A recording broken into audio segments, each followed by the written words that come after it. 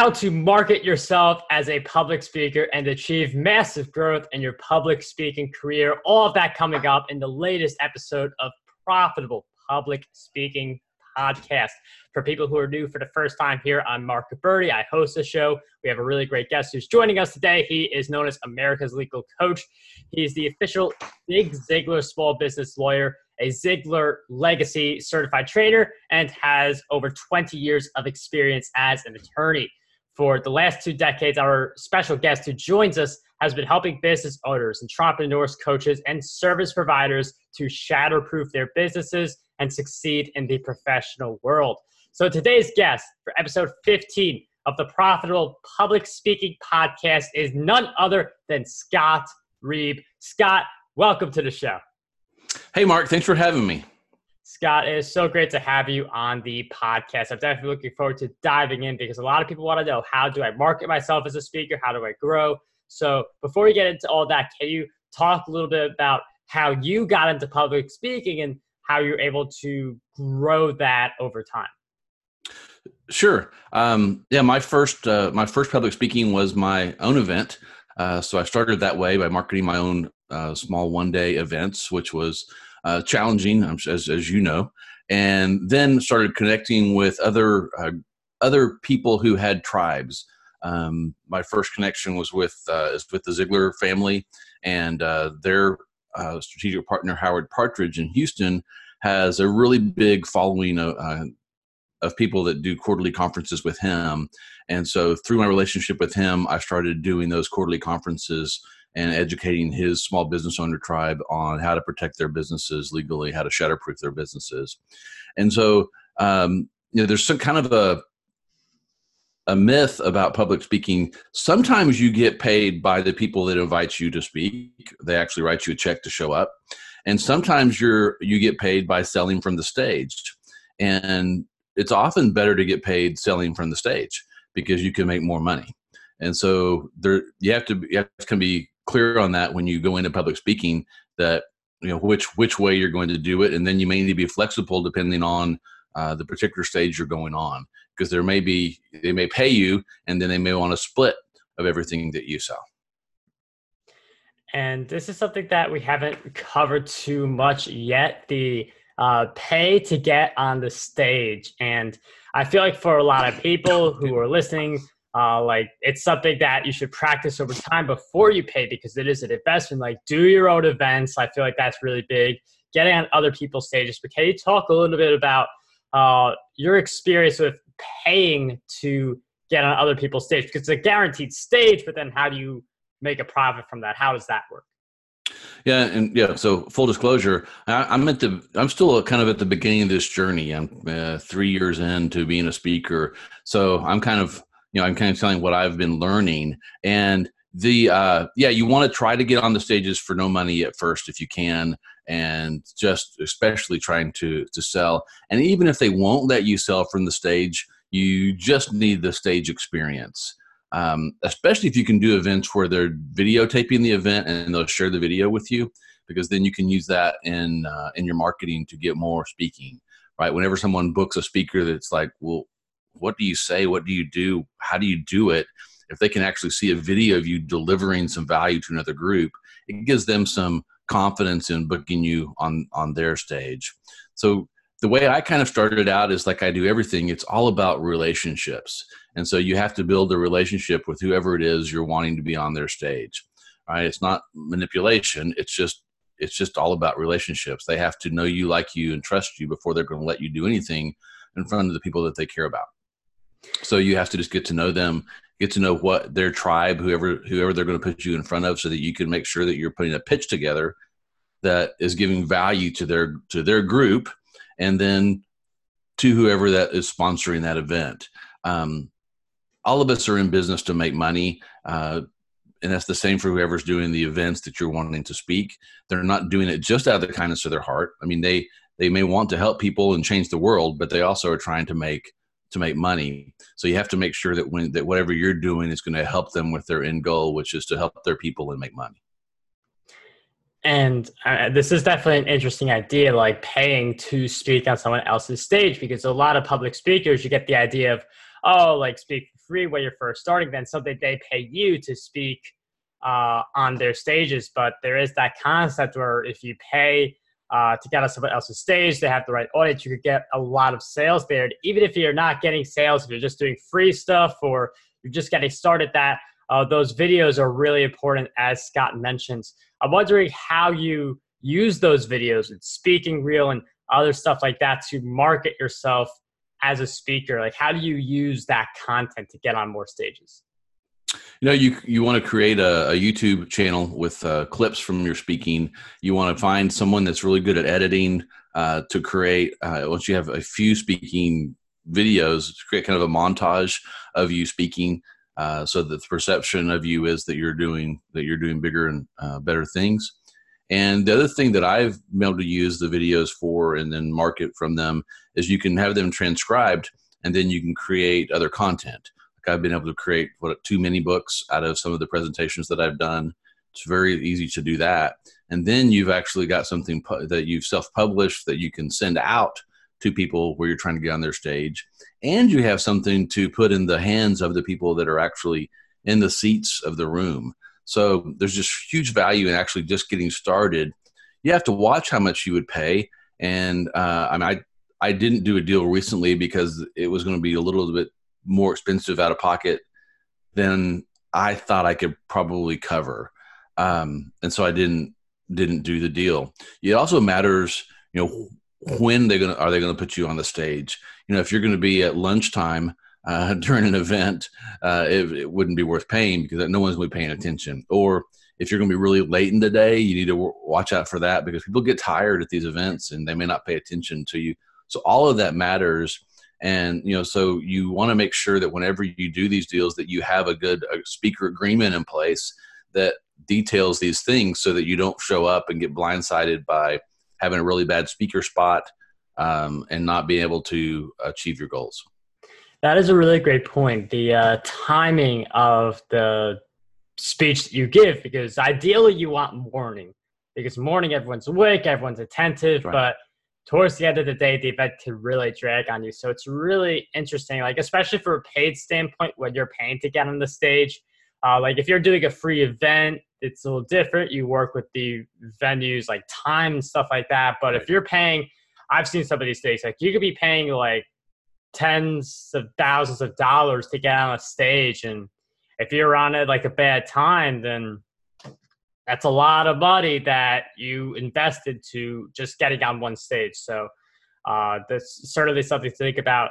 In your experience as a public speaker, what do you believe has been like the best method for you to get on more stages?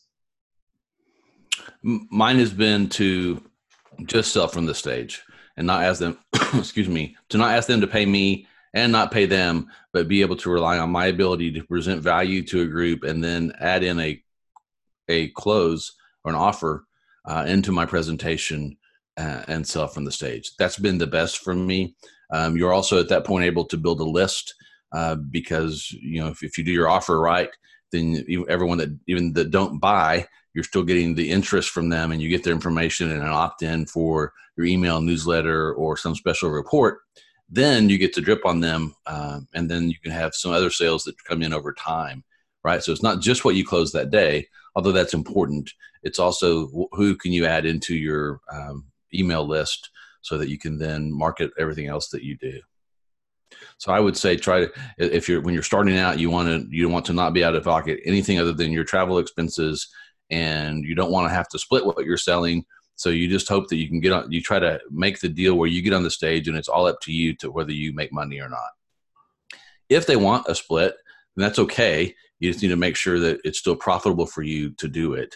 And that you're, like we said, that you're getting video, you're getting audio, you're getting some of the things that you need to build your image. And if they're giving you those things, then it's worth it. You also want to make sure that there's going to be someone at the event. You don't want to show up to 5 people. Right. It's really, there's not much value there for you, and it's the same prep that you'd have to do for 100. So I would make sure that that all happens. And it's really interesting how like paying to get on other people's stages, like it's a guarantee to get on the stage. Like I've submitted to a bunch of different places to speak. That's just the nature of public speaking. You don't know, it's never really a guarantee, but if you pay the money that the person wants you to pay, like that's a guarantee. So It is. I'd say if you've got extra money in the pocket combined with something you know is going to convert and give you your ROI, it's a lot less hassle to get on those stages. So it's definitely a very interesting model for public speakers out there. It is. You just got to you want to make sure that you've got your presentation so tight and know how to close that deal if you're going to pay $10,000 to be on the stage, that whatever you're selling, you can actually close. Because if you talk to a lot of people who have been doing this for a long time, in the early days, their close ratios were bad. They didn't, everyone's not natural at that, and you have to learn it. You can get help, but there's people that can coach you on it and help you, but it's not a natural thing to go from presenter where you're giving ideas and value to actually closing and making an offer. And for someone who is trying to work on that close, because I feel like you should know how to close before you pay 10 grand. That's right. Get on a stage like that. What's your advice for those people wanting to know? Well, I think it really is practice. So something you mentioned earlier is that the best way to practice is to do your own events. And so I would really encourage everyone to do that. We do that still, and get people to small events where you control it. And you can try different pitches where you've got a really controlled group and controlled costs, and practice. And then you also want to, before you ever go to an event, you want to practice. It's not just create the slide deck, show up and, ready, shoot, aim. You really need to practice, just like we did back in school for a presentation. You need to practice. I'm not saying memorize it necessarily, but you need to be very comfortable with the material, what comes next, so that you don't have to really think too hard about what comes next. So you know how to transition from point to point and story to story, and that it all feels really comfortable. Because if you seem like you don't know what you're saying, then they'll feel your lack of confidence, and it will be hard to close the deal, no matter how good what you have is. If right. If they think you're not sure about what you're doing, it won't come off right. So you want to make sure you've practiced for every gig. And then whatever you're trying to sell on someone else's stage, I would have tried multiple times to sell it on my own stage.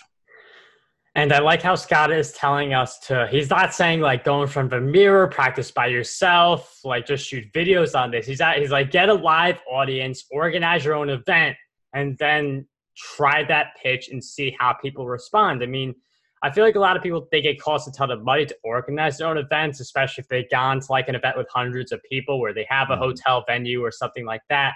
But I mean, my first event that I did out of state was at Co-working Solutions in Las Vegas. And I got that whole space for free. I just had to promote them and get the attendees in. I know libraries and restaurants or other great options. But I'm wondering, Scott, if you could give us some insights on finding some venues to organize your own events without it costing a ton of money. Yeah, I've done restaurants. I have done some hotels. You can negotiate pretty good deals with hotels. They're not always full. And so if they've got some extra rooms that aren't being used, they'd rather have them used. And so they'll make a pretty good deal. I've had pretty good sized rooms before. I have had to pay, but like for $300, I would not only get the room, I would also get like an hors d'oeuvre tray. That's pretty inexpensive if you can then get 15 or 20 people in the room for you to practice. It's going to make a good impression, and it's still pretty low cost. Libraries are a very good resource. Usually the public libraries don't want you selling from the stage, so you have to watch that. You can always get information, so you can get them to opt into something, which is still a close, right? It's just not asking them for money right then, so that's still good practice. And then restaurants has been probably the best that I've found. You are going to have to make some commitment there generally to buy something from them, but can be pretty minimal. And you can also do it where the people can order their own coffee or whatever if it happens to be a morning event. Those are kind of the three. And then I haven't tried what you're talking about with the shared work, but I attended an event in San Diego a few weeks ago for the mastermind that I'm in, and they were using the shared workspace. It was economical and worked really well. And it's just kind of cool. So I think that's a definite reason to try some of those. There's several different brands now. So I would try that if I were starting out again, is to see where could I get in there. The other nice thing is that if you can have get some banners made fairly inexpensively promoting what you're doing. And if the people in that shared workspace happen to see it, then that's some kind of just free marketing for what you're doing. And so you may find some people for your next event that way.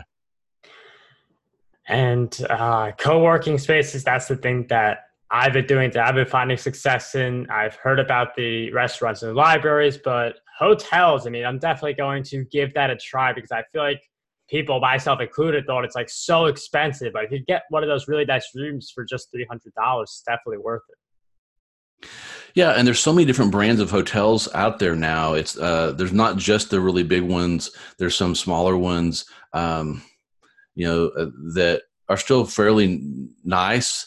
You may not want to stay there, but it's got a nice enough meeting rooms and things that it still, when people walk into the lobby, it all looks nice, and it does give you a little bit of credibility when you are somewhere like that instead of the library.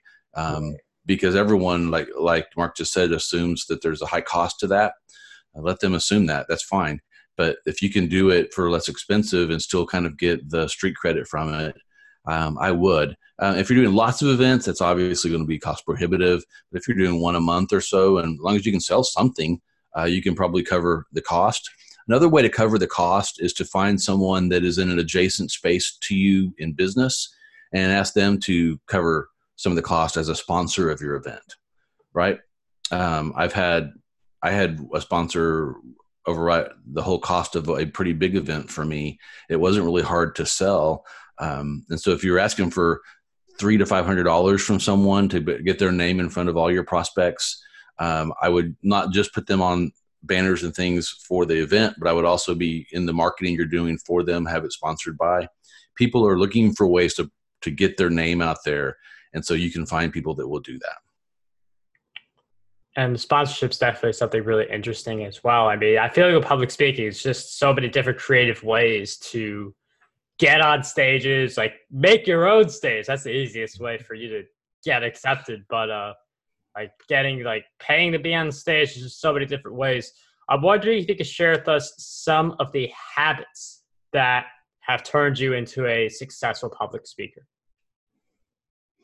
I think one of them we've already talked about is preparation. You have to really prepare.